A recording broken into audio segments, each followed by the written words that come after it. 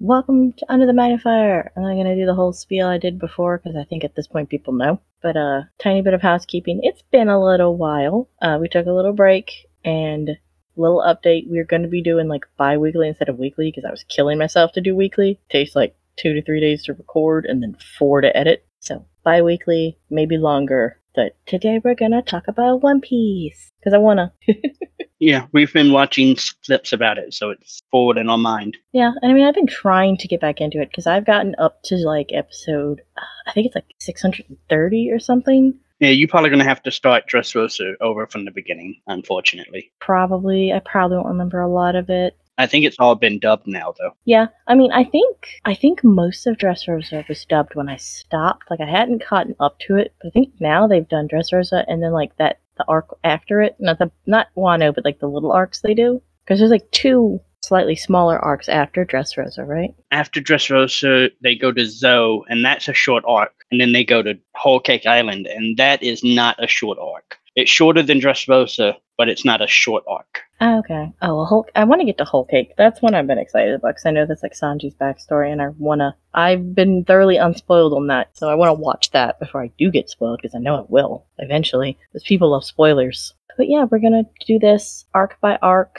It's not going to be as in-depth as Andor was. We're not doing episode by episode because we would be here forever. I mean, what episode are they up to? Like 1,200 or something? 1062, I believe, is the most recent episode. It's insane. Is it still weekly? Yeah, and I've actually stopped watching the anime and started reading the manga because, like, the anime is now a year behind the manga. Oh, the anime's always been behind the manga. Is he still updating it, or is he on break right now? He is currently on a 4-week break because he had to get, like, eye surgery, I believe. Oh, yeah, I remember you saying that. It's like some, like, cataract or LASIK or something like that. Like, not like he's losing his eyesight. It's just like a routine thing. Because he's like, what, 60s or something? Oh. Or is he that old? I know he's old. I know Oda's getting up there because he's been doing it since, like the 90s or something. One Piece started in 1999. Yeah, and I mean, he didn't start when he was a kid.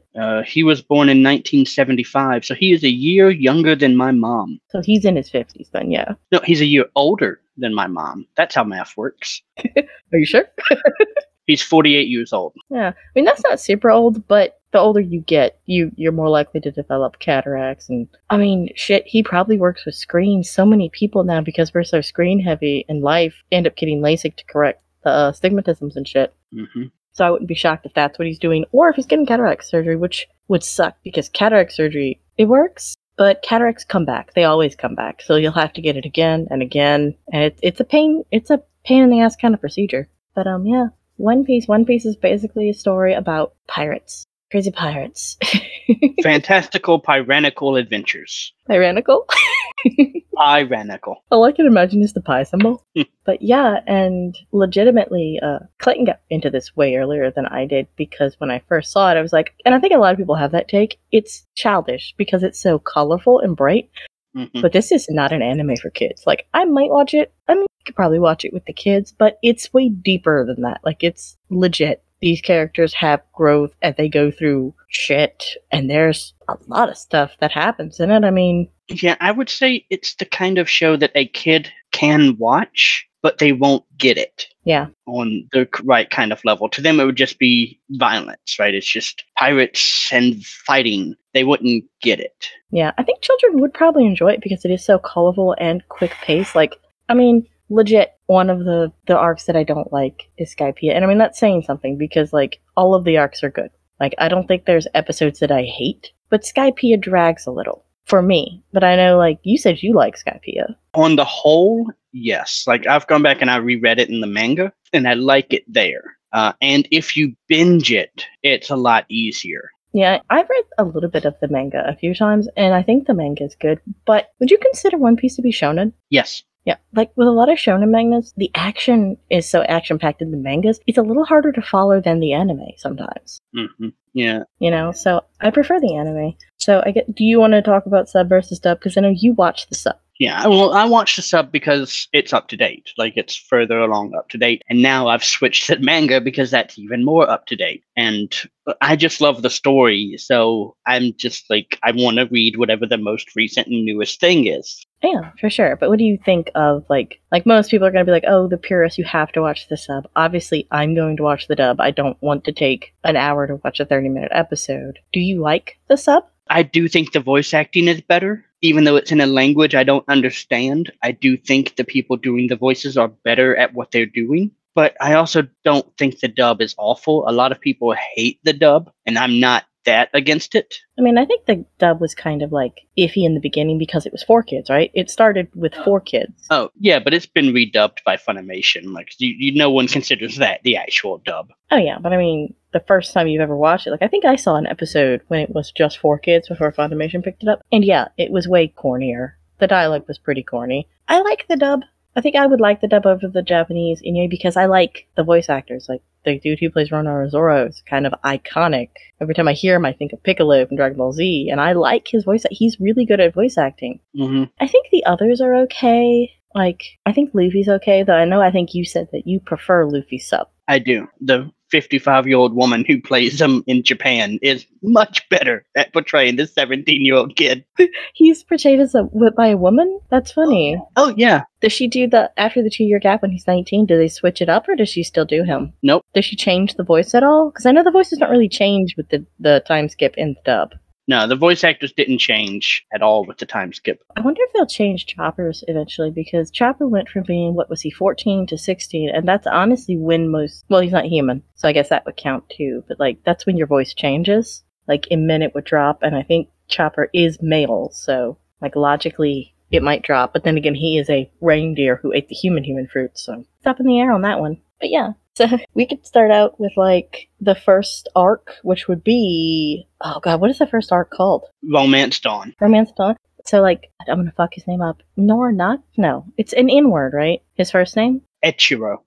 Why did I think it was like Nora something? So Echiro Oda actually wrote this like when he was young. Mm-hmm. His like first draft of One Piece, and wasn't it called Romancing Dawn? Yeah, like he started the idea of the One Piece story when he was in like junior high school, drawing it, doodling it, working out the beats of the world, and he's just been wanting to tell one story his whole life. That's dedication. Honestly, you can kind of see it because he's not like some people who jump from story to story. Mm-hmm. He's put a lot of time and effort into this. Yeah, and the original story, The Romance Dawn, he submitted that as a manga and then got feedback and came back and changed it into the One Piece that we have now. And for the anime, for their episode 1000, and I think it's episode 1000 and 1001, they do a 2-part series that is just that original story animated. Mm-hmm. And it's got like big key differences. Like, Luffy's not a pirate. He's a good pirate. Like, they have an actual term for good pirates. So it's not that there are pirates, some are good, some are bad. There's like, no, this is a term for a good pirate. He was a privateer? No. I think that's what they called. No? No. I think that was what they were called, wasn't it? I'd have to ask Jennifer. She knows so much about pirates. She's so obsessed with them. But before we get into it, I did forget to say this. I think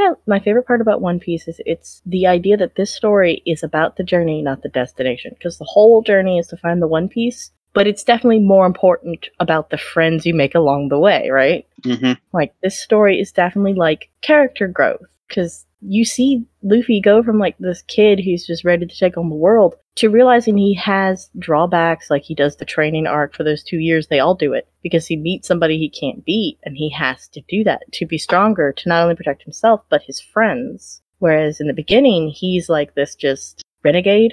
You know, he's like, just throws himself into every fight, just smiling. Mm-hmm. But yeah, the Romancing Dawn starts out with him leaving his village, right? Punches that giant thing. Well, no. In the anime, it starts with him in the barrel. Oh, right. I'm thinking of the manga, because the manga starts with him leaving, right? Yeah, the manga you actually start with him as the kid. You see him as the kid with Shanks, and they flash back to this later in the show. Mm-hmm. But they show him and Shanks and him getting to know the crew, and then him eating the devil fruit. Yeah, I remember that. I think I actually read One Piece in Shonen Jump when it was in the US, and I remember being annoyed because how Luffy gets a scar on his face, like that iconic scar. It's because he stabs himself with a knife because he's fucking crazy. Mm-hmm. But in the 4Kids version, they deleted that scene. But I guess when Funimation took it over, they redid that and it's included. Because it is kind of a plot point. Like, it just shows how kind of, like, crazy devil may care Luffy is. Well, yeah, he does that just to prove how tough he is. Mm-hmm. Yeah. But so, yeah, Romancing Dawn is him. So he meets Alabasta for the first time in Romancing Dawn, right? And Kobe. Mm-hmm. I always want to say Colby, like Colby beef, but I know it's like Kobe. And Romance Dawn also includes them rescuing Zoro. Oh, yeah. And taking down Captain Morgan. Romance Dawn is from him being dragged up out of the barrel to him and Zoro setting sail, leaving Kobe behind. That's the end of Romance Dawn. Oh, yeah. I think some of my favorite scenes in this is, like, obviously, like, the kick-ass fight between him and Morgan. Like, him revealing that he's a rubber man. He ate the gum-gum fruit, so he's stretchy. So, like, regular tip bullets don't hurt him, but I think, like, actual, like, pointy bullets can hurt him, you find out later on. Not like a rounded bullet, because normally bullets fired from a gun aren't pointed, but like Krieg just fires spikes at him, and if it has a sharp enough point, it can pierce him. Yeah. In D&D terms, he is immune to bludgeoning, right? Yeah, blunt damage. But he is susceptible to slashing and piercing. Mm-hmm. He's the opposite of a skeleton. Yeah, I think that part, and then like the whole thing where he set out to sea in a dinghy. We're just like, what? Mm-hmm. You've just been rolling around in a dinghy, huh? And he gets in a dinghy with Kobe, and he's like, we can go where we want? That's so cool. Like, he had no idea how to navigate at all, which is crazy. Yeah, it's a mess. He doesn't know what he's doing. Mm-hmm. But that just shows how Luffy approaches problems. It's steadfast confidence. It doesn't matter how. He just knows he's going to go out there and he's going to get it done, or he's going to die trying. Yeah, and for his sake, he has the resolve to do it, because he will do it. Like that guy you watch on YouTube, he is a force of nature. Mm-hmm. There's no stopping Luffy when his mind gets to it. And like the crew ends up just learning that. I know, because in the beginning they question him, but later on they're like, all right, we're doing this because Luffy's doing it, so let's just do it.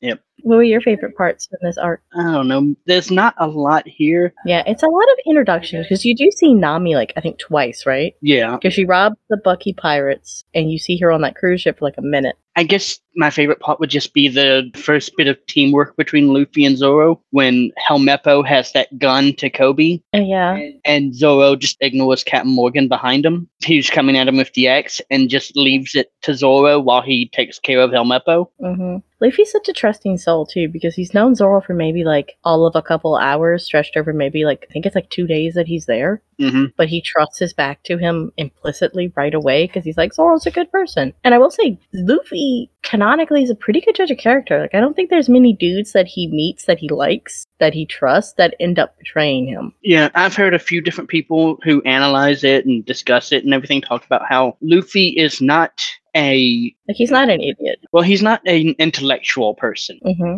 Like, he's not an intelligent person, but he has a very good sense of emotional maturity and emotional intelligence. Yeah. And he's very easy to pick up on what people want and what people need. Yeah, that's really proven in, like, the Arlong arc, honestly. Then again, in Alabasta with Vivi, mm-hmm. and just wait for Whole Cake Island. Oh, God, yeah. So, I guess we end that arc with him setting sail with Zoro. Does Nami join them? No. No, right. And then they set out from there, and the next arc is Usopp, right? Nope, Orange Town.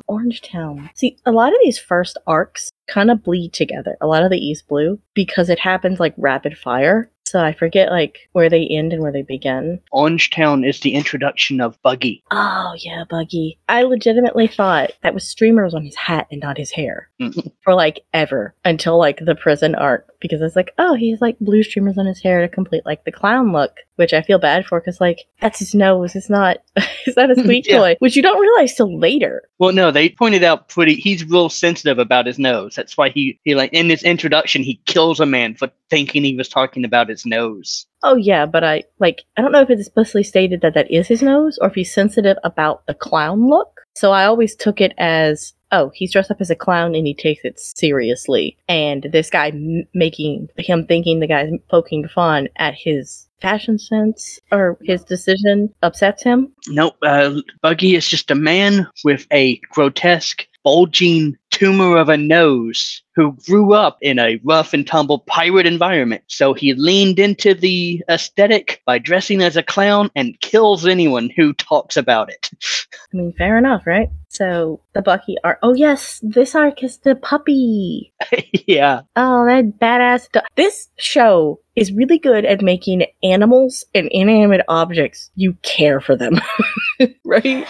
Well, it becomes a thing later where it's obvious from the start that animals have a will, but also objects. Yeah. Any object in the One Piece world that is cared for enough, has been around long enough, develops a will of its own. I don't know a lot about Japanese culture, but I know that that's a thing in Japan. Like, everything has a kami. Because kami, it's not strictly God, it's like a spirit. Mm-hmm. Because, like, they do the doll burning festival because if a child has a doll and they care for it a long time, it has a kami. And to prevent it, when you grow older and you just don't want the doll anymore, like the kid stops playing with it, to prevent it from becoming an evil spirit or like getting possessed or just like going bad, they purify it and then they burn them to set those spirits free. So I can see that. That's kind of like that. Oh, I don't know if it's Shintoism. I could be wrong. Just bleeding into the show because it obviously is made by a Japanese man. Mm-hmm. Though I do love that he released the thing saying that they're all different races, which is neat. Yeah, Oda has, in fact, in a few of his little SBS segments where he answers questions, he has drawn pictures on what the humification of the objects would look like. Ooh. So all of Zoro's swords, if you look them up, they have a human proxy that you could see what Zoro's swords look like if they were people. Oh, that's cool. I would love to see what the Watanabe? No. Is it Watanabe, his white sword? The one he carries the most that he got from Kuina? I think so. It's like the Ichimoji, I think. I don't know. The sword names are really complicated and get really interchangeable, especially when it's like, this is the third one or the fourth one, and that's the second one. And these swords are cousins because they were made by smiths who were brothers. Mm-hmm. I do like that not everybody has a samurai sword in this. Mm-hmm. Like, it's a legitimate, rare thing, and the people who make them, especially like way back when, I don't know what kind of time period this is because obviously it's a different world, they were made by craftsmen and they put a lot of their heart and soul into them. So all of them have like different names, different functions. You know, they're not just a run of the mill. This is this. I said samurai sword. I mean katana. They're katanas, right? Yeah, Zoro's swords are katanas. But I mean, even like Hawkeye Mihawk, the biggest, baddest swordsman in the world, he doesn't use katanas. So katanas are also not the end all be all. Yeah, for sure. So the Orange Island arc is with Bucky, and they introduce that dog, and I think that's my favorite part of the arc is like the dog's backstory because you legitimately feel for that dog, and you see Luffy like go into a burning building to rescue that dog food for him and be like, here, this is the only thing I could save, and the dog legitimately appreciates it, and he doesn't fall into the trapping of like a lot of things, kind of like Slime does, right, where everyone progresses despite of the main crew. So him saving this dog's thing and like indebting himself to the dog, it helps him out later when they're escaping. Because it stops the townspeople who mistakenly think that they did something bad. He holds them off and they won't hurt the dog because obviously the dog's important to them. Yeah, that is one thing Oda has always been really good at, is making sure that the world does not revolve around the crew that we're following. Yeah. The crew just exist in a living, breathing world. Yeah, like they obviously make ripples and they change lives, but these other people don't disappear when they're off screen. They're still doing stuff. Yeah, one of my favorite little nods to that is, you remember on Skypiea, the spider head guy who like couldn't cross his arms? Oh yeah. Do you know what he's doing now? He owns an onsen. That's amazing. He owns and operates an onsen, and Oda was just like, oh yeah, here's a cover story about this guy's onsen business that he's running. And it's like, why do we need to know that? But I love that I do. Yeah, right? Like, I love that you're building this world and you're invested in this world. So all this stuff happens on the Bucky arc, and that's when they pick up Nami. Yeah. For the first time. Like, she she agrees to go with them and be their navigator, but she doesn't officially join the crew till after the Arlong arc. But she's now helping them navigate because apparently Zoro has the worst sense of direction in history.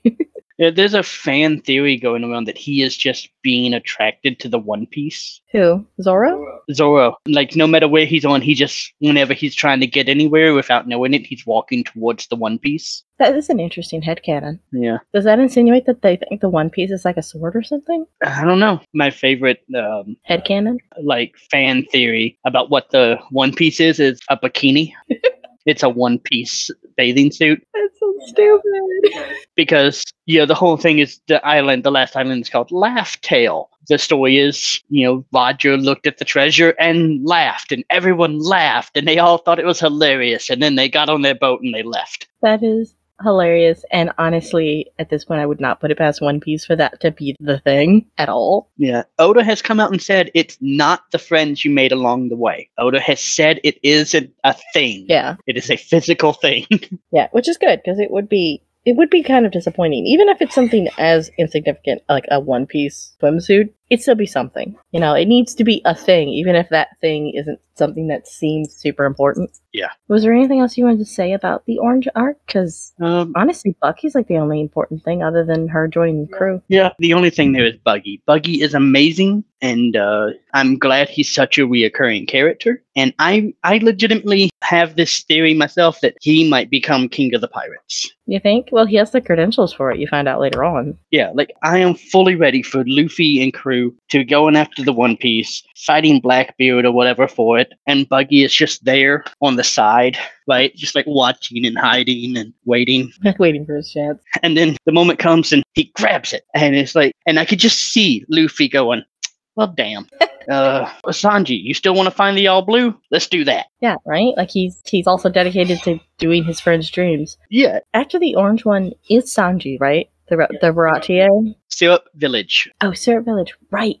So Usopp's next. Right, because Sanji's the last one to join before they hit the Grand Line. Well, technically Nami is, but I mean... Yeah. Yeah, so we could do Usopp. And I think, we're probably going to talk about overall favorites later, but I think Usopp, at first, like that guy said, he's kind of annoying because he's a coward and he's a liar, but he does grow on you. And after the 2-year time skip, he's the weakest, clearly, right? Yeah. But after the 2-year time skip, he really starts to hold his own. He's nowhere near the others because they're the end boss and he's a mid-boss now. But he still tries and he still works hard, and his whole reason for getting stronger is to protect his friends because he is living his dream. He wants to be a warrior of the sea. And he basically just gets that when they get to the Grand Line. Mm-hmm. Well, he keeps building relationships with giants, right? So everyone's ready for something big to happen with Usopp in Elbaf. Oh, that'll be cool when they get there. Which I only recently put together is Fable backwards. Oh, I did not catch that at all. Look at that. So Syrup Town's pretty cool. You meet Usopp, and he's taking care of that sick girl whose butler's the big bad. And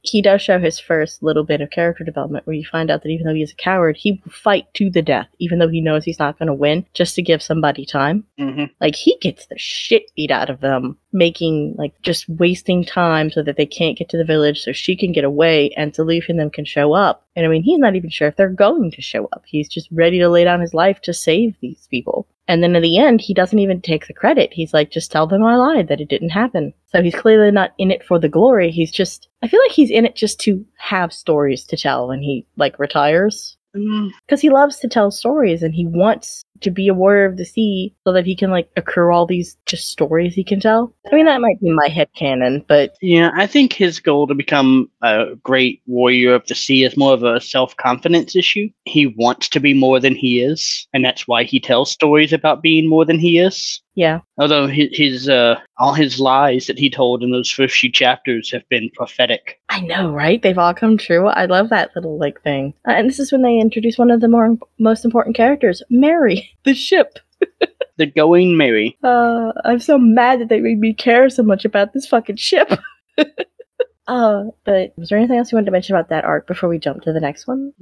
Not really. The big bad is Kuro, and he's pretty forgettable. Yeah, I don't even think he shows up again. I think he just gets arrested. His lackeys show up. The dude with the hypnotism guy. Django, yeah. Django. He shows up later. Does one of his other crewmates show up? No, I think it's just Django. Nope. The Pussyfoot Pirates. An interesting thing that connection you might not have put together is when Kuro turned himself in, or hypnotized that soldier to think he was Kuro and then turned him in to be executed and killed everyone on that boat except for the one person he left alive. Mm-hmm. That one person became famous for taking down Kuro, the famous pirate, and became a captain. He was, in fact, Captain Morgan. Oh, you know what? I think I did make that connection when I saw it. I just didn't remember it because he breaks his jaw, doesn't he? Uh-huh. And that's why he has that metal, very iconic metal thing on his face. Yep, so Kuro made Captain Morgan the captain that he is. He didn't really earn it, which is one of the reasons he was so tyrannical about it. Yeah, like he thought he was bigger than he was. Yeah, so that's neat. So we finished that arc, and the next one is Baratier.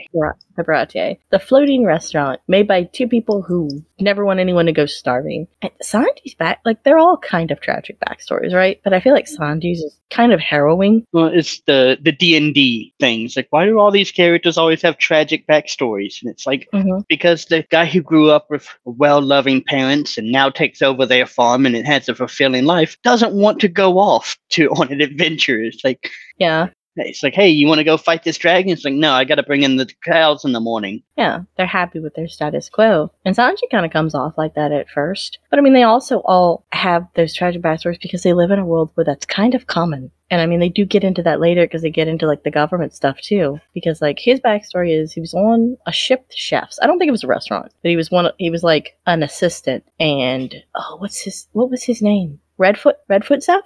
Zeph, yeah. Yeah, it was Redfoot Zeph. His pirate crew robbed them, was going to leave them with food and all, but then like a storm hit and it destroyed the ship. And Sanji and him ended up marooned on this island that was insane. It was like a plateau, like, so they couldn't get to the water. Yeah, almost mushroom shaped. Yeah, and like they're stranded, and without Sanji realizing it, like Zeph says he divides the food, he doesn't. He gives Sanji all the food. They're there for like months. I think they insinuate at least a month, probably 2 or something. But Sanji runs out of food and then discovers that Zeph has just been eating his leg. Yep. Which means he cannot be a pirate, and he's given it up for this kid he knows nothing about, who practically put him in this situation, because him rescuing Sanji is what got... I think he broke that leg, actually. Well, no. So in the anime, they show that he cut it leg off because he got it stuck in rubble. But no, in the manga, he just eating it. Yeah. Yeah, cannibalism wasn't exactly family friendly. Auto-cannibalism, I guess. I should be more specific, because it's not cannibalism. The reason that Zeph attacked the ship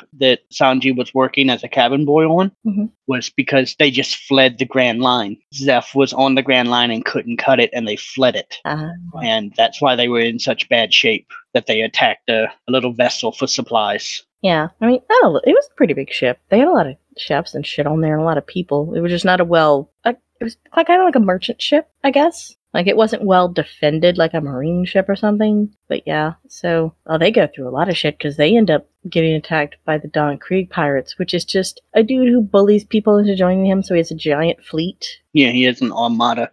Which was just decimated on the Grand Line, so they end up showing up. And like, I think his name is Gino, the dude with the tonfas with the balls on it that shows up first. Gene. It's like Ghin. Yeah, but he shows up first before the rest of them. Starving, no food, so they kick him out of the restaurant, and Sanji ends up feeding them anyway because he can't see someone go without food. Like, he will feed anybody who's starving, no matter who it is, even if it is a bad person. And that does kind of bite him in the ass, because then Don Krieg and them show up to like loot them, take all their food and stuff. Even if Sanji had refused to feed Gene, Zeph would have. Oh yeah, for sure. But like, it shows that character development, because before that, Sanji just like this badass cook who's just mean because he beats the shit out of that other dude who insults their food and wastes it. He's like, you don't waste. Ironsides. I want to say it's Lieutenant Ironsides.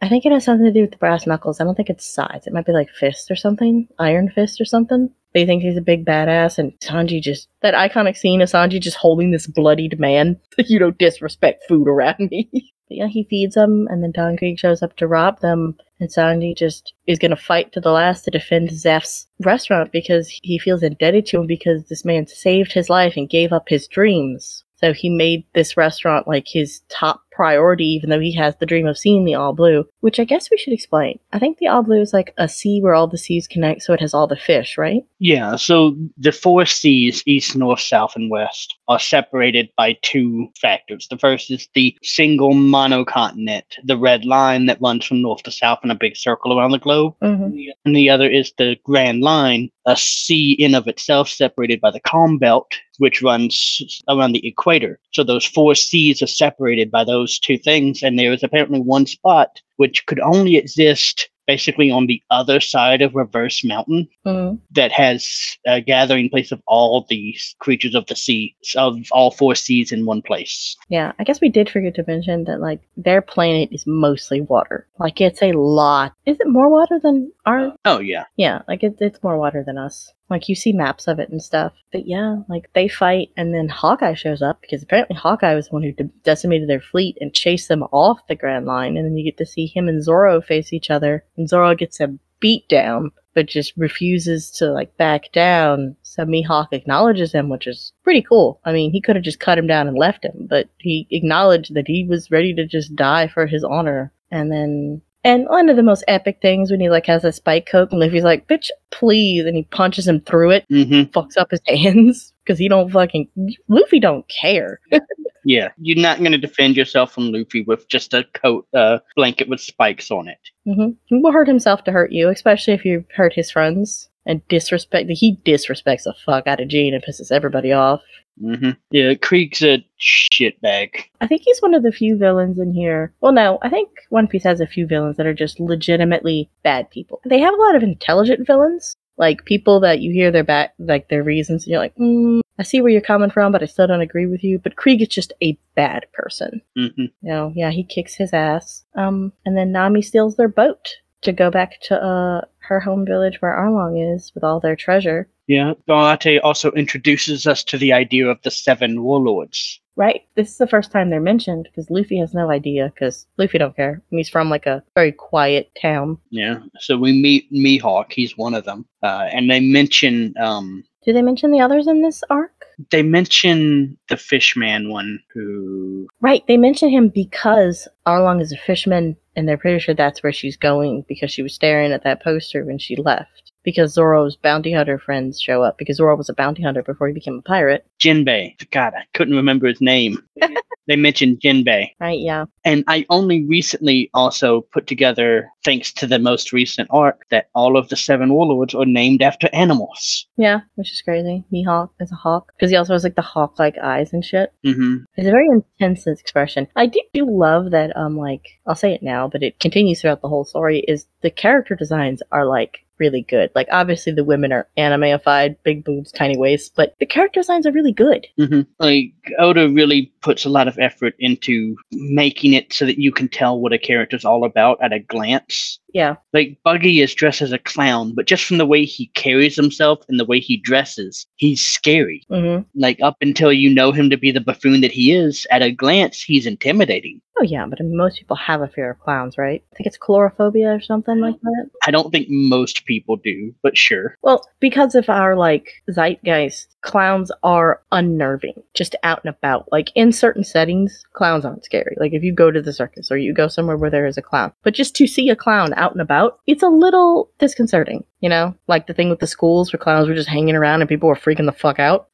And it made clowns scary. Yeah. But yeah, I think we're done with the Barachi arc, unless there's something else you want to point out. No, that's about it. And then we have to chase Nami to Arlong Park. Which is, I think, one of my, I don't know if it's my favorite. I think it's one of my favorite arcs, though, so far. It is my favorite of East Blue, definitely. I think it beat some of the Grand Line ones for me just because of, like, the whole interactions between Luffy and Nami, because they get there and they find out that Nami is trying to buy the town from Arlong. So she works for them, so she's, like, hoarding this money, and she tells them to butt out. So Luffy does. He just hangs around and waits for her to ask for help because he knows she needs it. And Arlong ends up betraying her, and Nezu, I think it's Nezu, the mouse navy dude, shows up, ends up stealing all her gold, and it's obvious Arlong tipped him off. Like, we know, but she doesn't, but it's obvious that she's like, yeah, that's what happened. So she has to start over, and the town that was pretending they didn't know, but did, decides to revolt. Yeah, they're like, no, we're done waiting. Like, we're gonna go finish this off or die trying, and that's all there is to it. Yeah, and then there's that epic scene, which I think is one of just, like, the most epic scenes to me, because there's a lot of moments in One Piece that are just, like, fucking touching, and it's that scene where she's just stabbing herself and Luffy stops her. So she asks for help, and he puts the hat on her head, and he's just gonna go kick his ass, and that's just so epic, because he was just waiting for her to ask. He was ready, and he just does it. Yeah, that scene, like, the whole thing, she's just stabbing herself, going mad with it. And he stops. She tells him to go away, and he just says, "Yep, you said that." And then she asks for help. We haven't mentioned it, but he has that straw hat. This is why they're called the Straw Hat Pirates, and it means a shit ton to him. Like, he'll risk his life to save that hat because Shanks gave it to him, which I don't think they've explained yet, because he just says a friend gave it to him, and he's very important because Nami mends it a while back. No, you see the flashback by this point. Okay, yeah, but like, Shanks is his idol, you know, and just him putting that hat on her head is just like beautiful. I just like that gesture is just so touching. I think he does it a few times because I think he puts it on like Robin's head at some point or something too. Or I might be confusing it with something else. Like, it's just like chef kiss.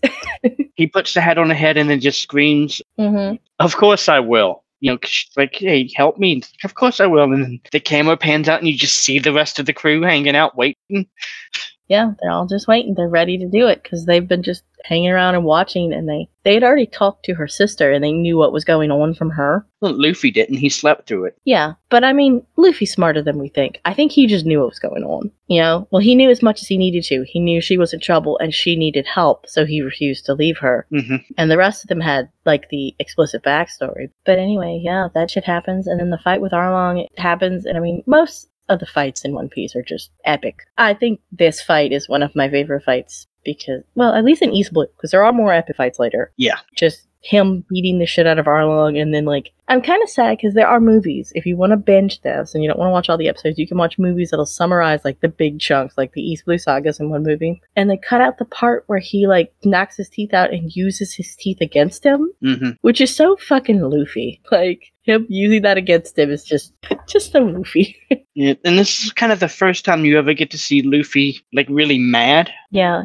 And it's not when he busts in and he's like, "Who's Arlong?" and starts fighting, but when he finds the room, Nami's room, that she does all those drawing in, and he just holds the pen that's bloody that she's been using. Yeah, that was pretty poof.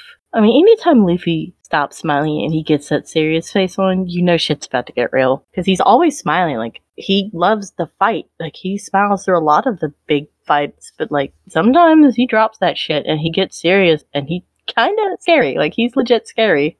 Oh, yeah, my favorite line is when Zoro, they beat up the fisherman and then Zoro squares up against Arlong and he's like, "I'm fighting a dead man," because he has that huge cut across his chest. Yeah. And he sees it. Like, Zoro gets injured, and he always has to get injured, because if he's not injured, he's too powerful. He can walk into that island, kill every fisherman, save the village all by himself, and be done. Yeah. Alright, so is there anything else you want to say about this arc? Because honestly, that's it. It's just them finding out about Nami's past and then kicking Arlong's bust. And, like, I like the scene with him and her on the street, but the scene where he, like, punches the desk and starts destroying that room, in the middle of a fight, he's forgotten about the fight and is just destroying that room. And then that moment where he breaks that saw, which they don't show in that movie either, which is an iconic moment, where he just grabs it and just breaks that shit. Yeah, and it's the first time Oda really tries to break you with a flashback. Like, Sanji's was bad, but Oda has this thing where he likes to do a flashback and he tries to hurt you emotionally. Well, he wants to get you invested, right? Yeah. He wants to show you that these aren't characters. They're people. And he does a very good job of that. Yeah, so it's worth mentioning that the Bellamy flashback. Yeah, I mean, she dies for her kids. Honestly, I think watching that now as an adult with kids hits harder. Like, I'm still not okay. Yeah, right? Like, you see that happen and you're like, fuck, I would do that. I would do that for my kids. Like, I wouldn't want to leave them alone, but there's no way I would risk them finding out and killing the entire family, because they would, right? Or they would decimate the whole village.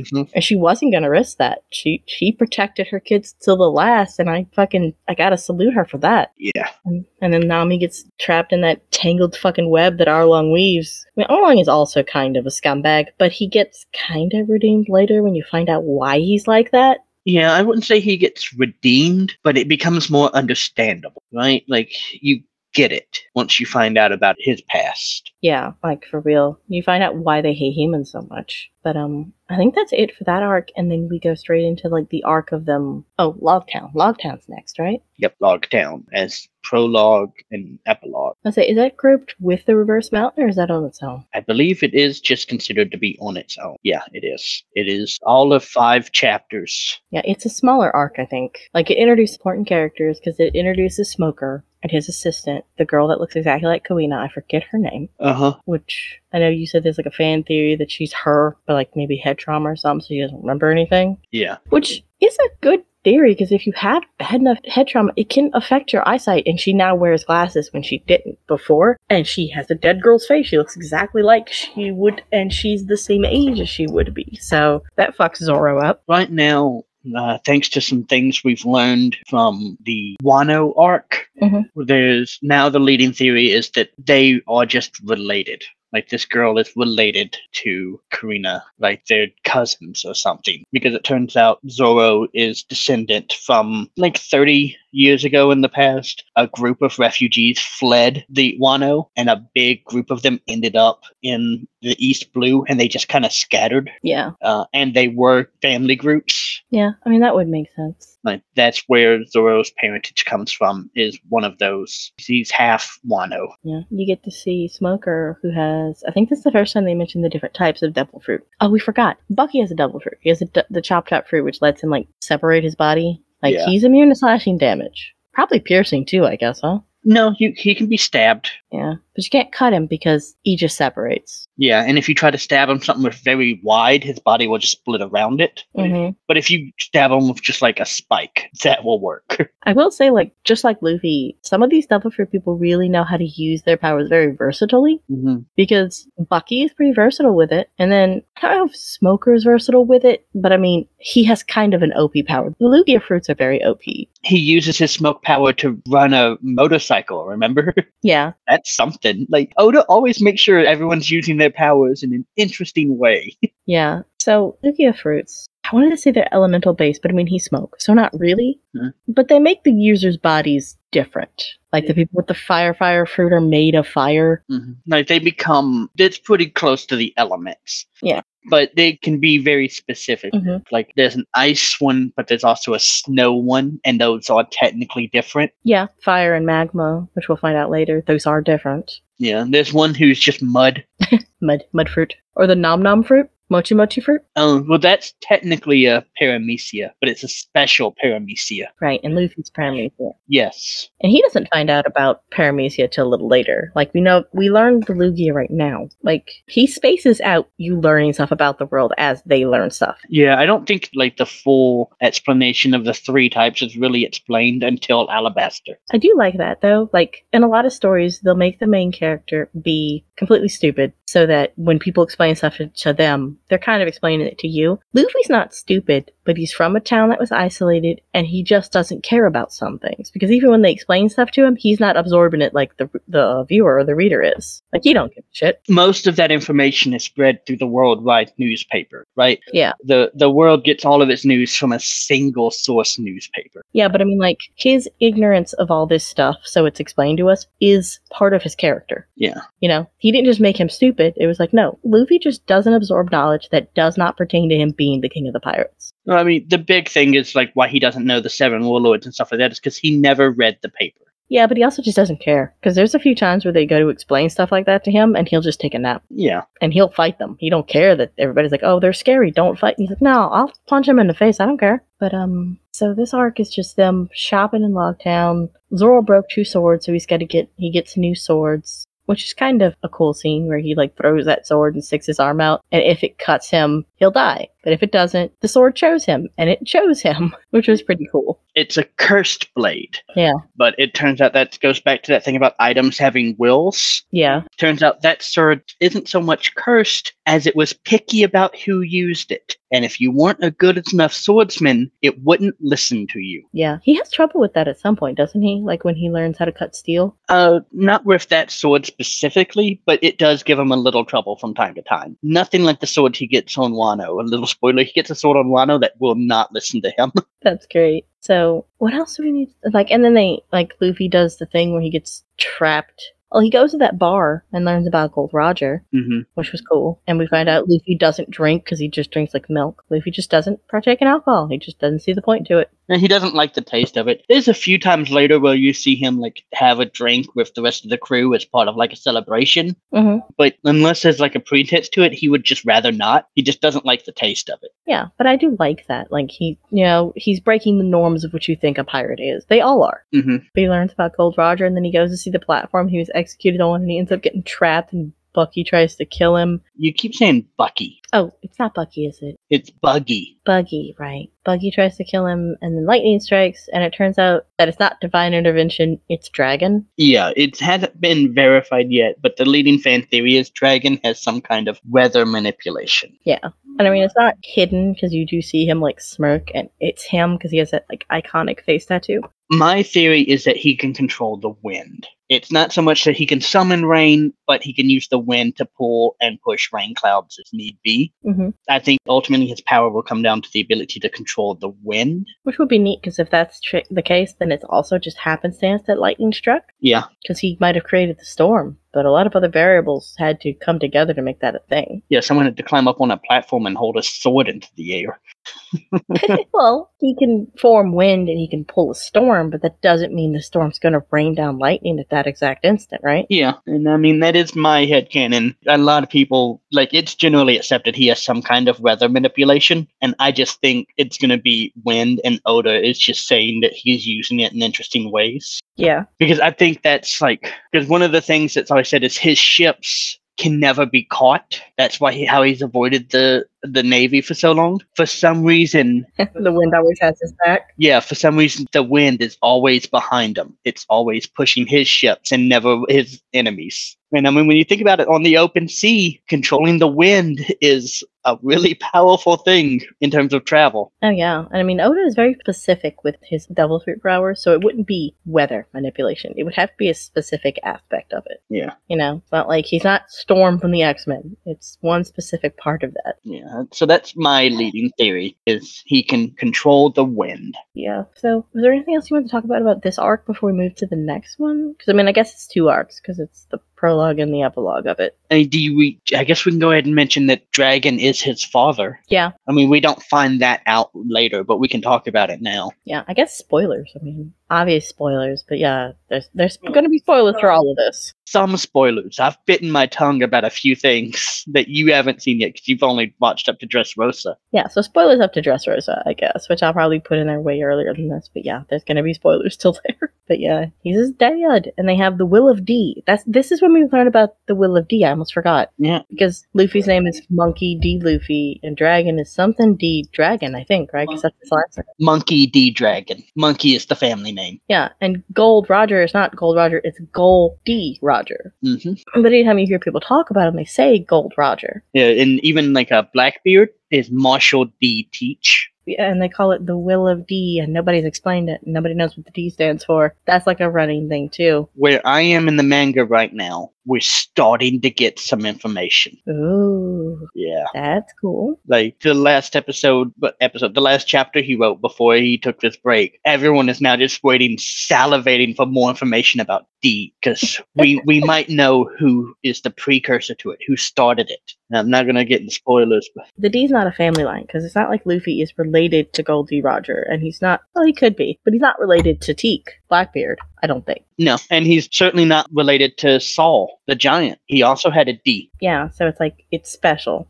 So, was there anything else we want to mention about this one before we move on to the next one, which I think is Reverse Mountain? I don't think so. I mean, he does learn that he can't fight Lugia fruits, because he tries to fight Smoker, and Smoker just, like, almost kicks his ass. Like, he's lucky he escapes because it starts raining, I think? Yeah, it's their first hint that they need to figure out hockey. Mm-hmm. Well, we don't mention hockey till a while later, but yeah, they have to figure out some way to combat that. So we go to Reverse Mountain, which is crazy, because it's water that flows up a mountain, and that's the only way to get onto the Grand Line. Yeah, it's really interesting that that kind of thing can happen, and there's a path leading up this mountain from each of the 4 seas. So no matter what sea you're coming from, everyone starts the Grand Line at the same place. Yeah, which is pretty epic. And then you meet the whale, Laboon, Yep, and Crocus, the lighthouse keeper / Doctor. doctor, / ex-pirate that was on Goldie Roger's ship, which is kind of insane. Yeah, you don't find that out until... Way later. It's after Dressrosa, because you told me and I don't think I knew. No, they mention it in Sabaody. Oh, do they? When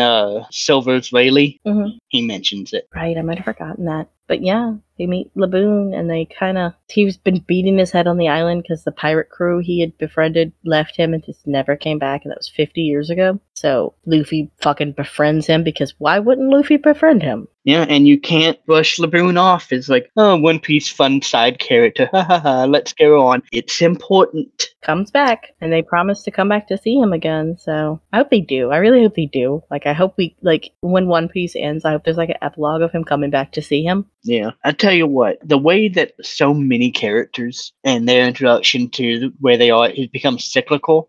Everyone comes back. Mm-hmm. I am so paranoid about Gaiman showing up somewhere. That would be fun. You think about it, he was so early on, right? Yeah, we didn't even mention him, actually. We kind of glossed over him. Because it's nothing to talk about. He's on an island with hybrid animals. It would almost be filler if we didn't know for a fact that it was part of the manga. It is part of the source material. So maybe Gaiman returns. That would be neat. So, Reverse Mountain is just Laboon, I think. Well, we're introduced to the Baroque's work agents. Yeah, and Vivi. Yeah, and Vivi, who we don't know as Vivi. She's Wednesday right now. Is the island they go to first introduced in this arc, or is it its own arc? No, it's its own arc. I guess at the end of this arc, they find out about the log put because the magnetic pole on the Grand Line is so weird that they have to have a special compass because compasses don't work. They just fucking spin. Yep, apparently all the islands on the Grand Line produce their own magnetic forces, so compasses are useless. Mm-hmm. It's one of the coolest, it is one of the coolest bits of world building Oda has introduced. Because if I may paraphrase Jeff from My Brother's Basement, compasses are kind of boring. Don't get me wrong, they are super helpful. Knowing which way is north is great. But wouldn't it be a lot cooler if they just pointed to where you wanted to go? Yeah, that's true. And I do love that this introduces the fact that they're going to sail the Grand Line, but they're not going to go to all the islands. Mm-hmm. So this is replayable, kind of. Yeah. They could come back and just take another route if they want to. Well, but they also don't stick to their route. You're supposed to island hop in a specific path, but several times have now diverted to go to a specific island. Yeah. Which probably put them on a different path than they started on. Yeah, they're kind of hopping crazily. I think that's all we want to talk about in that arc, really. Unless there's something else you wanted to mention that I forgot. No. This is where they introduce Laughtail. Is it the first time? Or did they introduce it in the, No, Crocus is the first person to ever tell them about Laughtail. Did he see Laughtail? No, he left the ship before that happened. Okay. So yeah, now we go to that island that's just all fucking, I think it's it looks like a cactus, but it turns out it's all gravestones. Whiskey Peak. Yeah. Where you get to see Zoro cut down 100 people. And I think you had a complaint about these episodes because of how Luffy acts. Or no, the guy we watched had a complaint about it. Well, I have the same complaint. But yeah, Daniel Green expressed it very well, where Luffy is so trusting and so ride or die with his crew. The fact that he doesn't give Zoro the benefit of the doubt when he wakes up and finds that Zoro's attacking people is a little out of character. And I believe it has been said that Oda was pushed by his editor to make them fight. But I don't know if that is 100% true. Yeah. Because, the fight feels forced. I never really noticed. I think because the first time I watched that, I was a kid and it didn't sink in. And ever since then, it's just been part of the story for me. Yeah. But watching someone who's an adult now read through it the first time and point it out, I'm like, hey, yeah. Yeah, that's really OC of Luffy, because he would definitely not. I think Luffy would have honestly probably kind of gone with it and maybe made him explain himself, but he wouldn't have just immediately decided to fight him to the death or something. That was kind of crazy. Yeah, I mean, just think a few arcs before Along Park, Nami knocked two of the people, Zoro's two buddies, off board and then stole the Mary. And Luffy's just like, I'm sure she has a good reason. Yeah, he legit just rolls with it. Yeah, he would have at least given Zoro a chance to explain. Yeah, but this is when we find out about Baroque's works, which is a big criminal, kind of like a mafia sort of thing. Yeah. Their only rule is to be mysterious, which is hilarious. And they're all named after weekdays and holidays and numbers. Yep, and this is actually and this was back in the late 90s, maybe 2000, when it just shows how forward Oda has been with the LGBTQ stuff. Mm-hmm. He immediately allowed Bon Clay, who is gender fluid at best, to be both. Well, he's his own team.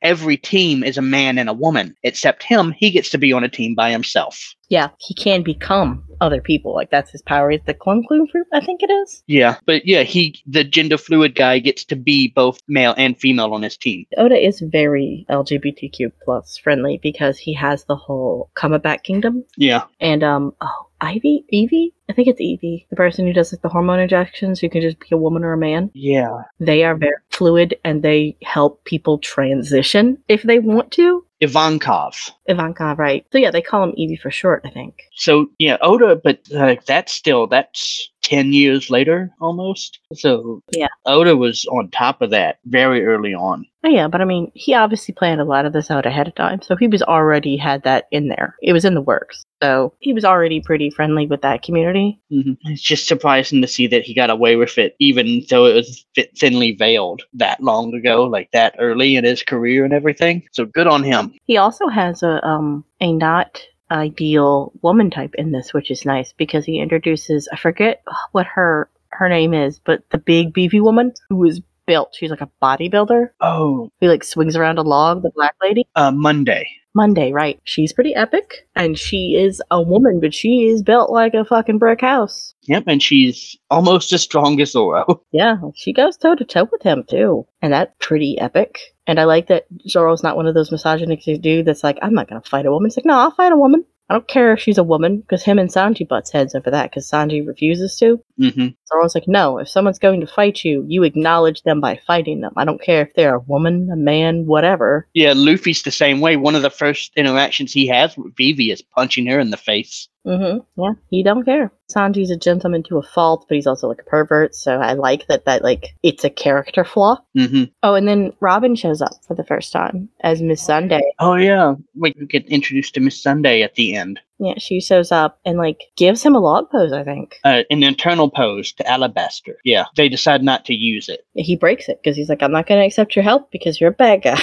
Well, she had just, as far as we know, killed the guard. Oh yeah, the captain of the guard that was with her as protection. The crazy trumpety dude. Yeah, turns out she hadn't. It's one of the many fake out deaths Oda does that becomes really grating a bit later on. It's like one of my biggest gripes with the series on the whole is the fake out deaths. But at least this one is legit. Like, she does that to convince Crocodile that she's killed him. Yeah, like this one you can get away with. It just becomes a problem as it gets more of it. But this one is the first time it happens, really, and it's about the only time he should get away with it. Yeah, so that happens, and they set off to Alabasta, and I love that they're like...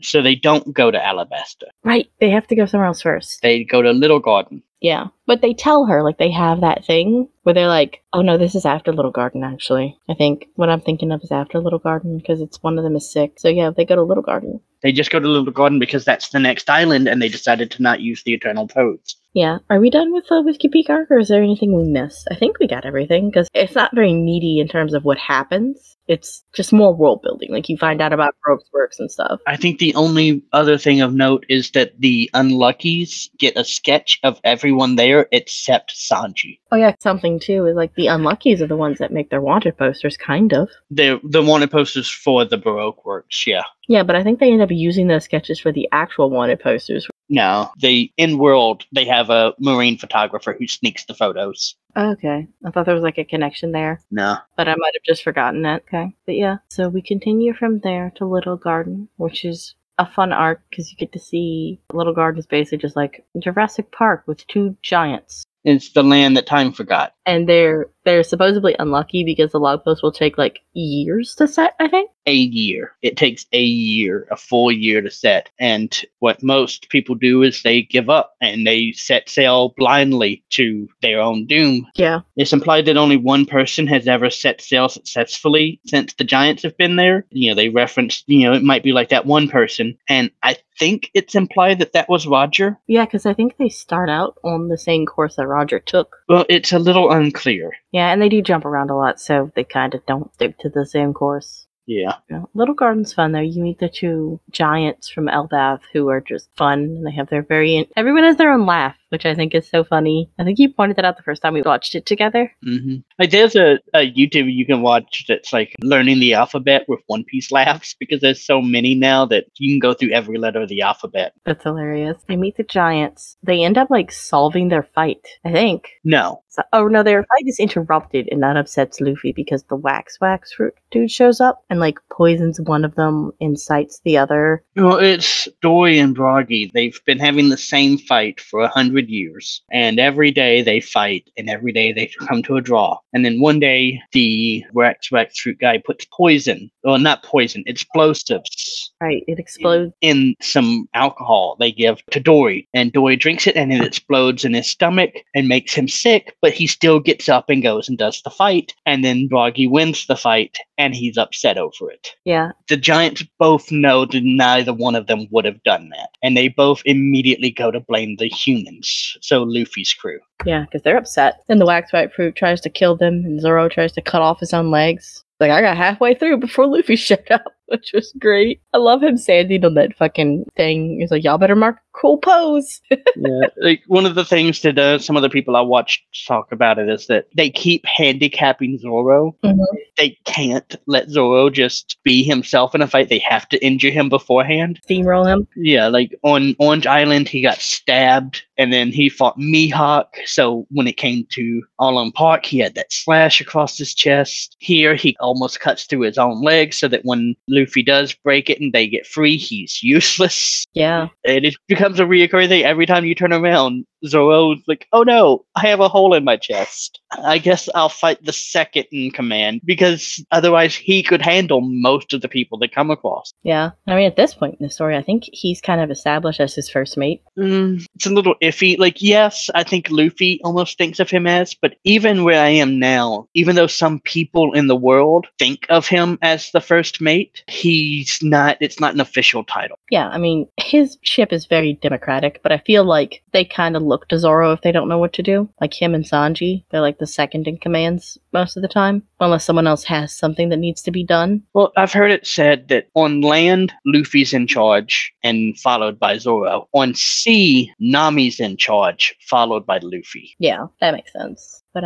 is there anything else we want to talk about Little Garden with? I mean, they do wreck their weapons so they can leave via giant goldfish, and they see the island made of poop. You get the first hint of Luffy maybe having observation hockey. Oh, yeah. Because that guy makes wax copies of himself that are perfect, and Luffy immediately punches him in the face. And he's like, how did you know it was me? And she's like, instinct. Like, that's the first hint that Luffy might be seeing more than what's actually there in front of his eyes. Yeah. Which would be observation hockey. Like, he's starting to tap into it. Yeah, Luffy is very observant. Ooh, Sanji interacts with Crocodile and pretends to be Mr. Prince. Oh, yeah. Yeah, there's a whole subplot of, like, the only person that no one else has run into is Sanji. Like, even when they're leaving here and they run into Bon Clay and they're like, hey, we're friends. And Bon Clay gets along with him and they sing and dance and he shows off his face-changing powers. Sanji stayed in the kitchen the whole time and never sees this guy, and he never sees Sanji. So all the way up until they confront Crocodile, nobody in Baroque Rogues knows what Sanji looks like. Yeah, and he can't copy them either, which comes back into play too. Because he can copy the others, but he can't pretend to be Sanji. Yeah. Yeah, I forgot about that. And Nami gets stung, so she's sick. And they leave the island, and they get that paper, because Vivi's been getting the paper. And they find out that there's like a civil war. And she's like, but we can't go there because Nami's sick. And she's like torn up about it. And they're like, okay, we find a doctor and then we save your kingdom. Yep, her logic is sound. The ship moves fastest when Nami's in charge. Mm-hmm. So the fastest way to get there is to get Nami better. Because Zoro tries to navigate with a cloud. Yeah, they prove Nami's instincts for weather control at this point too, because she knows that cyclone's coming. Yeah. And it impressed Vivi because they're almost impossible to predict, but she predicts it. Yep, Nami knows what's going on. Yeah. And then we move on to Drum Island. Yeah, and Chopper, the reindeer who ate the human fruit, who also thinks that the symbol for poison is a good symbol. Well, I mean, he's only had sentience for a few years, right? Yeah. Well, and he's taught that the Jolly Roger is a good thing by his hack doctor. He takes him in. Yeah. So he thinks it's good, and he makes that poisonous soup that dude just fucking eats and knows he's gonna die, so he goes to fight the tyrannical king and he gets killed, but he knew he was gonna die. And I feel like he did that just so it wouldn't be Chopper that killed him. Yeah, no, he says that as he's sitting there with those explosives, like, don't worry, Chopper, it won't be your suit that kills me. And then he blows himself to smithereens. Yeah, we get to meet that crazy doctor, Killua? Kuweha. Kuweha. It's kind of close. The names are hard sometimes. I like Kuweha. She's cool. Like, she seems mean, but she's neat. I never got it when I watched this for the first time as a kid, but watching people go through it nowadays, they all make the assumption that Kureha is going to join the ship as the Doctor. I kind of did too. I legit thought it would be her and not Chopper. Well, I didn't, before they introduced Chopper as a character and everything, like when he's still just a reindeer and it's Kureha you've seen, I still never thought she was joining the crew. Like, she always just seemed too independent and too crucial for the area. Oh yeah, like obviously according to her character. But yeah, when I first watched it, even as an adult, I was like, yeah, that's probably the person they're going for. And Luffy's proven that he can change people's minds, especially with like Zoro and Sanji. So I kind of assumed it was her, but then Chopper stepped up. I'm like, no, it's probably going to be Chopper because he actually is a doctor now. He's been trained and he's good at it. So she does the same thing Zeph does. Because Zeph practically kicks on. Well, he did. He kicked Sanji out to make him join. And she does the same thing. She kicks out Chopper so he'll join. Yeah, that's a real touching moment when she chases him out and she like throws stuff at him and she chases him and they're fleeing and he's like, okay, I guess I'm going with you. And he's all sad about it. And he's like, oh no, I left my bag of doctor gear. And they're like, isn't this it right here? It was already in the cart. Yeah, there's touching moments too, because there's the epic moment where Luffy is climbing that fucking rock wall with Nami on his back and Sanji in his teeth because Sanji injured himself in like the avalanche. And he's just bloodying himself climbing the sheer fucking rock wall. And then later on when the cherry blossoms, when he makes the snow turn pink and it's like cherry blossoms falling. Because the quack doctor wanted to heal people's hearts with that. Yeah, but I mean, even going back to what you're talking about with him climbing that cliffside, even when he makes it to the top and Chopper drags him to the top, he refuses to let go of Nami until the doctor acknowledges that she's there to help. Yeah, he's a stubborn bastard. I mean, Luffy would kill himself to save them, and he practically does. They're all unconscious for a while. He damn near does, yeah. I love that Kuweha puts Sanji down during the fight because he tries to fight and he could re-injure himself because he has like broken ribs and a broken leg or something. And she's like, nope, you are not fighting. And she kicks his ass. A moment that's always stuck out to me is when they're chasing Chopper around, calling him a monster and stuff. And, that's hitting a nerve with Chopper they don't know about, with him being called a monster in his past. Yeah. And the first time he sees Luffy stretch, and he like sees Sanji, and he's like, what is he? And Sanji just looks at him and goes, he's a monster. And they realize that they're not insulting him. Like, they consider themselves to kind of be monsters. They're all monsters. Well, they think he's a monster, but they want him. They want the monster. Give me the monster. He's on our crew now. Yeah, but I mean, like, it's not the same backing behind it, right? Like, these people call him monster out of fear. Yeah. But they call him monster out of, like... childhood joy. Yay, monster, monster, monster. Right? Yeah, they crazy deer dude who can change shapes. That's cool. Yeah, and it's not even until, like, much later that Luffy's like, wait, he's a doctor? Right? Yeah, he just wants the reindeer. Oh, and that's the first time we're introduced to Zoan type fruit, too. Or Zone type. Is it Zoan or Zone? Zone. Because he can change into different forms, and then he has that pill that'll give him, like, the big monster form that he loses control in, but later on, much later on, I think it's after the time skip, when he actually learns how to control that one. Yeah, it's, because they introduce Devil Fruit Awakening later, where it's informed that if you really master a Devil Fruit, you get to the point you can awaken it, and it turns out there's two stages to that, like a false awakening and a true awakening, and it's like with Zoans, a true awakening, their body gets like all sleek and powerful, and there's like a fog effect, and then a false awakening, they just bulk up and get massive like the gods and impel down. Oh, yeah. Those are all awakened Zoan Devil Fruit power loop users, and apparently Chopper, by taking 3 of those pills, is forcing a false awakening. Ah, yeah, but he loses consciousness because of it, so he just becomes like a legitimate monster, which they have to like down a couple times because he does that. And that's another thing of it, is it turns out what I was talking earlier about objects having wills. Mhm. Devil fruits have a will of their own. And when you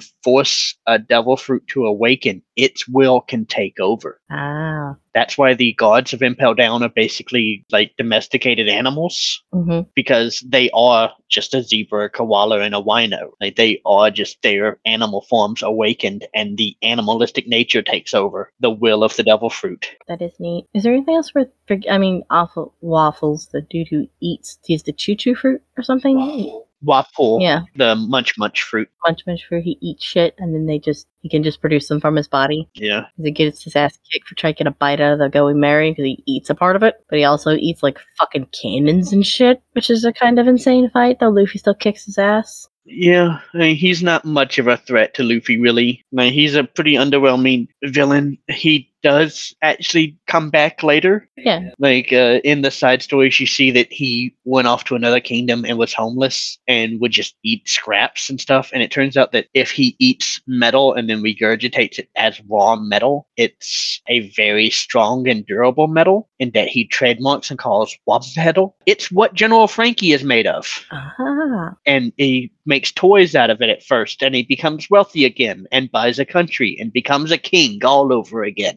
So is that all from that arc? It's just, well, obviously they heal Nami and then they set out for Alabasta. I think so. I mean, the heart of that arc is the Chopper flashback. Yeah. The hack doctor's story and everything. That's the true heart of that whole arc. Oh, you get your first hint of Ace. Oh, yeah. Because he showed up looking for Luffy and had just missed him. Yeah, and the whole reason that the king was gone when they first got there was because Blackbeard showed up on the island and the king fled. Oh, yeah. And then Ace chasing Blackbeard. Right? Because he asked if they saw Luffy, too. Well, he's chasing Blackbeard, but he was like, hey, maybe Luffy's here. Have you seen this guy? Yeah, which is really cool. I like Ace. And then we finally get to go to the true Alabasta arc. Yeah, and Alabasta is like a huge arc. It's an island of desert. The main concept of this is Crocodile is trying to take it over from the king, so he's inciting like a civil war. Mm-hmm. Does he use dance powder? I think he used it. He blamed the king for it. So the kingdom doesn't have water because it won't rain there. Because if you use the dance powder, you steal the clouds, but then it won't rain there for a while or something. Like, it's very complicated. They do explain it. If you use dance powder, it basically what it is it artificially inflates thin clouds that would later become storm clouds further away. And if you use it regularly, you just prevent them from ever getting to where they were going. Yeah. So you end up making it so that those clouds just never get to their other destination, and it prevents someone else from ever getting rain. Yeah, and it's like illegal because it's not cool. But they end up fighting Crocodile, and this is the first time you see Luffy lose because Crocodile kicks his ass the first time they fight because he has Logia of sand. He's like the sand fruit, I guess. Mm-hmm. Like, I love that all the devil fruits taste terrible. You think the sand one just tastes like fucking sand? I don't know. I think they all taste exactly the same. Yeah, that's really funny. And he has like a hook hand, and he puts that hook through Luffy's chest. Like twice. Yeah. Luffy. Over the course of the 3 fights they have. Luffy gets fucked up, but he keeps coming back for more. And you find out, they have that, like, the heart of the story is obviously Vivi just trying to save her country. And, like, that fight her and Luffy have. Yeah. And it shows Luffy's intelligence, right? Yeah. Because Vi's so naive, but he's like, no, you're going about this wrong. Yeah, you're trying all these things, but we just need to handle it. You need to rely on us, and we will help you. Like, she's like, I'm doing everything I have. I will even put my life on the line. And he's like, well, put our lives on the line. Yeah. We're your friends. Put all of our lives on the line, and let's get this done. Yeah, that, and then, like, I think the first time I legitimately cried was the scene near the end in the clock tower because they go through all this shit, and they finally get to, like, the main capital where the legitimate civil war starts. And she's in that clock tower, stops the bomb from happening, and the people are still fighting, even though it's done. And she's just... Yeah, they just don't know it. Yeah, and she's just, like, screaming at them, and you see all of them, like, looking at her, and, like, no one can hear her. It legitimately got a tear to my eye because you feel for her. These are her people, and they're killing themselves for no reason. I think this might be the part where I was like, this is not a children's show, right? Like, this is deep. Like, we're talking about, like, civil wars, and people are legitimately dying. Like, this is rough. I mean, I got all that in the Along Park stuff. Like, that was the first time it really made me, like, ugly cry. Yeah, but I think the Along Park's touching for me, but I was also younger when I saw that, so I didn't catch it. But the Alabasta one is just so much political intrigue that it's just so much like real life. And they do fight Bon Clay, and he just ends up being there. Like, they kick his ass. Sanji kicks his ass. But they do end up just being legitimate friends with him after that, which is great. Yeah, Bon Clay and his crew sacrificed themselves so that the Straw Hats can escape. Mm-hmm. Like, he's a legitimately good guy. He was just on the wrong team. Like, a lot of people actually consider Bon Clay an honorary Straw Hat. I think they do invite him to join, because they also, and that's something I like, and I think the dudes you were watching said it too, is they're realistic about it. Vivi wants to join the crew, and they would like her to join too, but she can't. She has a people, she's a princess, she has to stay, so she can't go, and they won't be associated with her, so they have that scene where they hold up their arms with, like, the bandages and X's that they had used to mark themselves. That is the most emotional scene for me in the whole series. It's just them holding up their arms because they can't say, yes, you're our friend, you're on our crew, because the government's listening. And she's like, but we're still friends, because she's screaming at them through that PA system. And they're like, we have to turn our backs, because if we acknowledge her, she's a criminal, because they all have bounties at this point. So they turn their backs, but then they raise their arms. So they give her like a signal that, yes, we're still friends, but we can't acknowledge it right now. And it's great. Like, it's very emotionally mature, because it's like, they could have done the anime thing where she just abandoned her kingdom to join the crew, but she didn't. She had to be a grown-up. She has responsibilities that she must attend to. Yeah. I also love how clever it is to just, since they know there's a guy who can change shape, they put the white cloth around their arms and then they have an X under it, because anyone who sees them can be like, hey, they're all putting this cloth on their arm. They know that's how they're telling each other apart. But you can't just do that. You have to be able to take it off and show the X on your arm as well. Yeah. And that comes into play later, too, I think. Yeah, I think Usopp calls them on that. You get a pretty good fight with Usopp and Chopper against the Momo and the dog gun. Number 3. The gun who ate a dog fruit, I think, or something? Yeah. Number 4. And the dog that ate the gun fruit. It's just insane, some of this shit.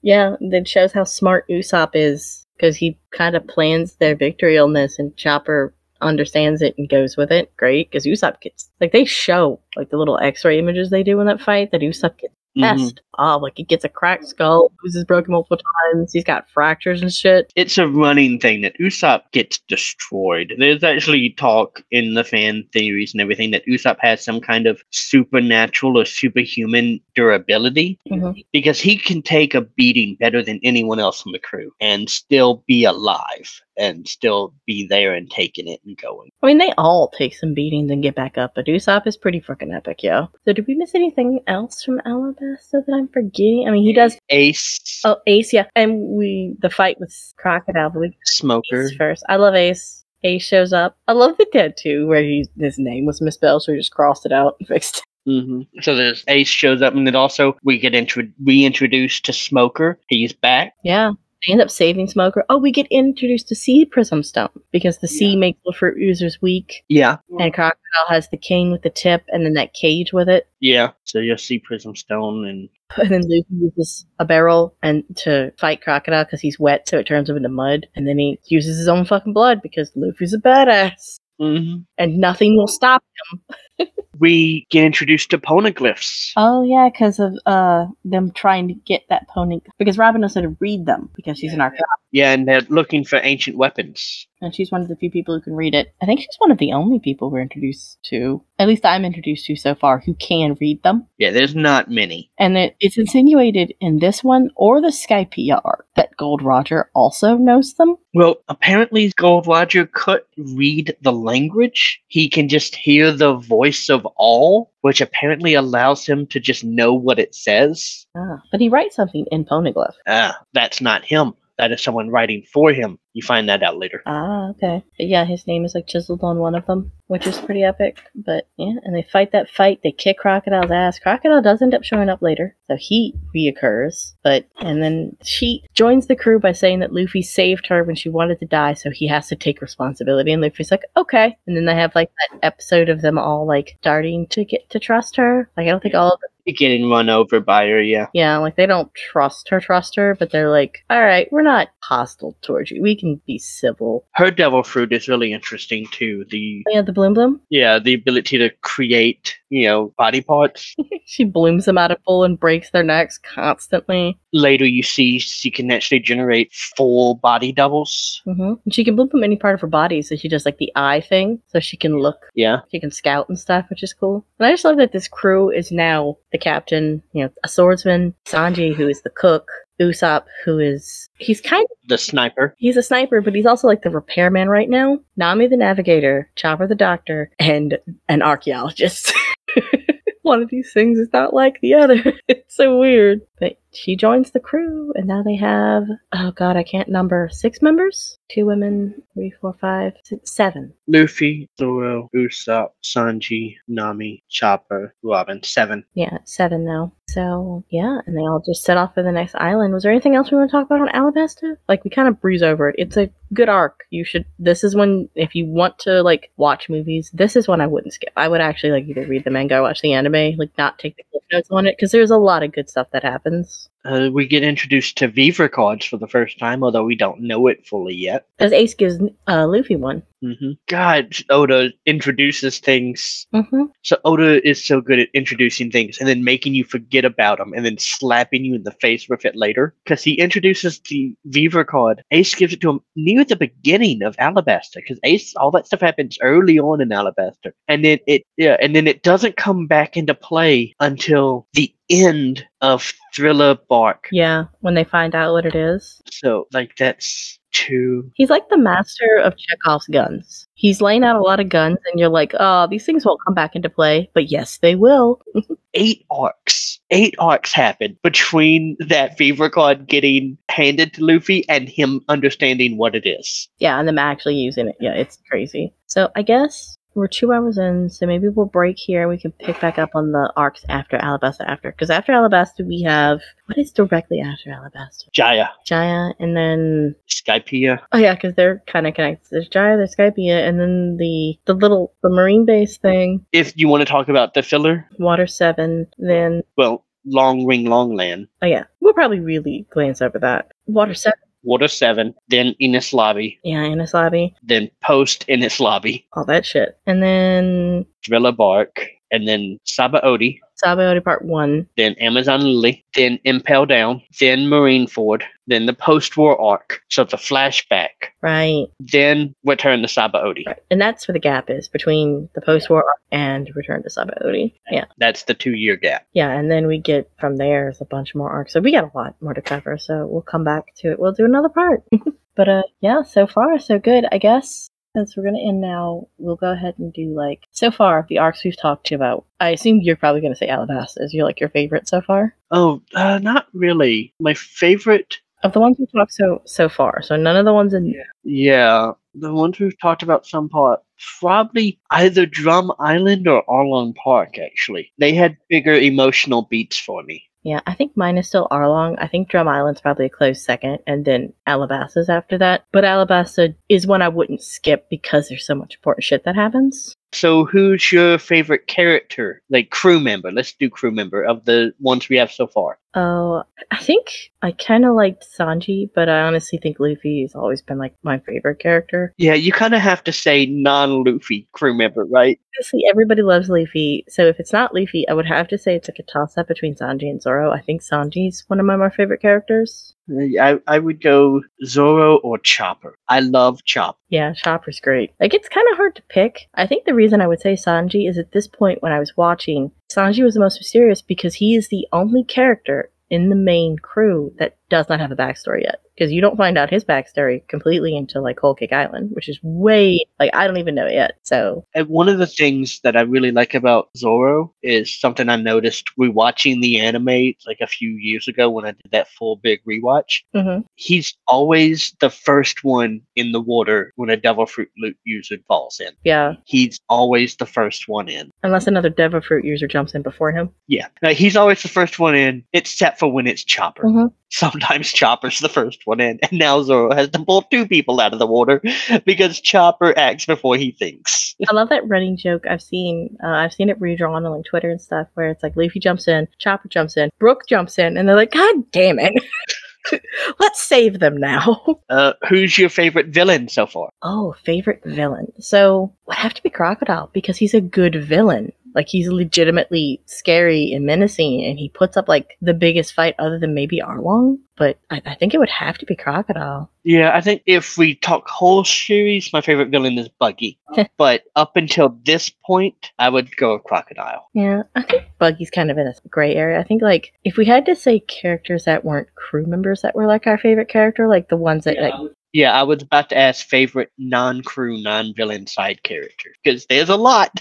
Who would it be so far? You go first, because I gotta think about that one. I can't remember his name, but the man digging the hole in Alabasta. Guy who keeps digging the well, and they keep sending the sandstorms to bury it again. Yeah, the man he's so confident in the king. Mm-hmm. And he just keeps digging that fucking hole. Yeah, he's pretty cool. I think the Doctor. It's kind of a toss-up between the Doctor. No, I think the Doctor might be like my favorite. But the Doctor and Bon Clay. Bon Clay, yeah. Bon Clay really hits me a lot harder after Impel Down. Well, I think he's a very fun side character, which is why I like him. But I also like the Doctor as well. Like, fuck, I can't remember her name. I keep wanting to say Killua, but I know that's not it. It's cool. It's a W. But I liked her character. But Bon Clay is also real fun. Like, I love that he's just fucking out there. And he's goofy. He's goofy as fuck, but he's strong. He puts up a damn good fight. Kick holes in fucking concrete with those ballet shoes he has.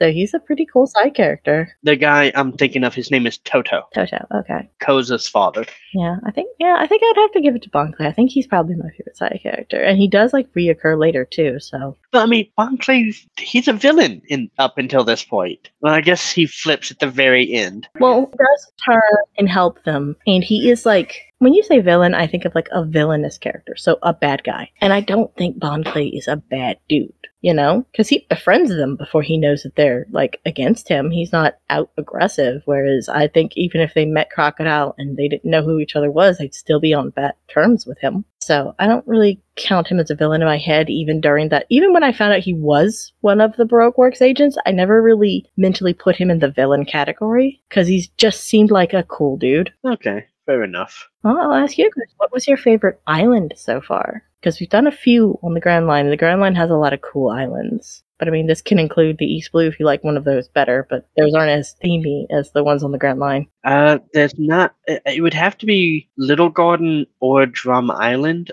Probably go with Drum Island. I was gonna say Little Garden because I think Little Garden was just a really cool, like, just seeing an island that's just basically Jurassic Park was kind of cool. And then the giants were fun. Yeah, I mean, the thing about Drum Island is it gives them a chance to explain that the islands are separated by season. Like, there's a summer island, a winter island, a spring island, and a fall island. And then each of those islands with their seasons locked actually do have the form or normal rotations, which means the Grand Line Islands have a 16 possible seasons. Yeah. Because you think winter is bad? Wait till you have winter on a winter island. And then you think that it's hot now? Wait until it's summer on this summer island. Yeah, that is a cool concept they introduced. So I think that's all we can say really so far about these. What do you think? Yeah, I mean, we can try to discuss a few key moments if you want, but I think we've covered them pretty well. Yeah, I guess, like, the last thing I would ask is, like, what's the most tear-jerking moment? But I think you said, like, what your most tear-jerking moment was so far. Yeah, it's definitely the Nami Luffy thing right before they go to fight Arlong. Mm-hmm. Yeah, mine's definitely going to be the VV thing in the clock tower, because that legitimately was upsetting to me. Yeah, that doesn't make me, like, I don't feel as sad as I just heartbroken. Like, that's just like, oh man. Yeah, they're kind of like on the same level almost. Like, I would say that moment that you picked would definitely be like a runner-up for that. Like, that would be second place for me, because both of them have a character that we've come to know, like love and respect, just fucking breaking down and kind of losing it because she's just screaming. She knows they can't hear her, and Nami's just like murdering that tattoo. In that regard, watching a character break down, that gets me. My second place would have to go to Sanji leaving. Oh yeah, The Baratier when he's leaving, and Zeph is like, "Take care of yourself," and he just he says cut. Oh, and they're all in fucking tears. Yeah, that's pretty. yeah, that pretty up there. That gets to me. One Piece does like to like tear out your heart and be like, "Here, look at this. I'm gonna ruin it and then give it back to you." Yeah, one of the fantasy reviewers I watched that did One Piece, it's a woman. I don't remember her name. I'll bring it up for the next one. Recently did a tier list on the sad moments, and the top tier was "I'm still not okay." And it's going through it. She's like, "Oh my god, this arc. This is the fourth moment where I'm just, Oda, this is not okay. You can't do this to us. This is rude." You saying that makes me think of this. Like, what was your most fuck yeah moment of so far? Like, I think mine would have to be him tossing Nami's desk out. I think that was the most like, fuck yeah, you go. Like the most hype. Yeah, the most hype. You're fist bumping, even though no one can see you. You're like, yeah, get him. I think that would be mine, is him tossing that fucking desk out and ruining that room. Oh, I think for me, it would have to be when he just punches Don Krieg through the spike curtain. Yeah, that is a pretty good fuck yeah moment right there. It's like, oh, damn. Get to see Luffy get serious. It's just like, Don Krieg is like, "What are you going to do about this?" And Luffy's just like, "I'm going to punch you. That's what I'm doing. Mm-hmm. That's what I'm here for. Let's do it again." I'll punch you as many times as it takes, bitch. Oh, God, yeah. So, yeah, that's like our first little peek in the One Piece. This might have, because I was thinking we could try to get to Dressrosa, but yeah. I knew it. Even if we're summarizing, it's going to take a while, and I don't want to edit forever and have like a 3-hour episode. So, yeah, this will probably be like a 3-part thing, and then you'll get through Dressrosa, and we'll talk about Dressrosa. Yeah, we'll do arcs, because I'm not going to do episodes, because that would be ridiculous. No, but watch Dressrosa, and then we'll talk about that, and then next arc and stuff like that. But yeah, probably have like 2 or 3 parts to this. So all right, that's it. So if you guys want to listen to more of this, check us out. Spotify, Anchor, Spotify podcast now, because Spotify got rid of Anchor and turned it into just Spotify podcast, which is weird. iHeartRadio, and if you want to see us playing games, Dark Ocean Gaming, and I've uploaded stuff on my channel. I actually have a YouTube channel with like 9 subscribers, but it's CJan Play. So if you want to see, and I do like, Odin does very comprehensive episodes, kinda. I edit all the ghost horror stuff, but he does the other ones, and they're more like, mine's clip shows. They're just clips of the recordings I've done that aren't for his channel, that are just like the entertaining parts. So me getting frustrated at trying to control a mech suit and shit like that. So yeah, if y'all want to check us out, links are in the description, and otherwise we'll see you guys later. Have fun and take it easy. Bye. Have fun.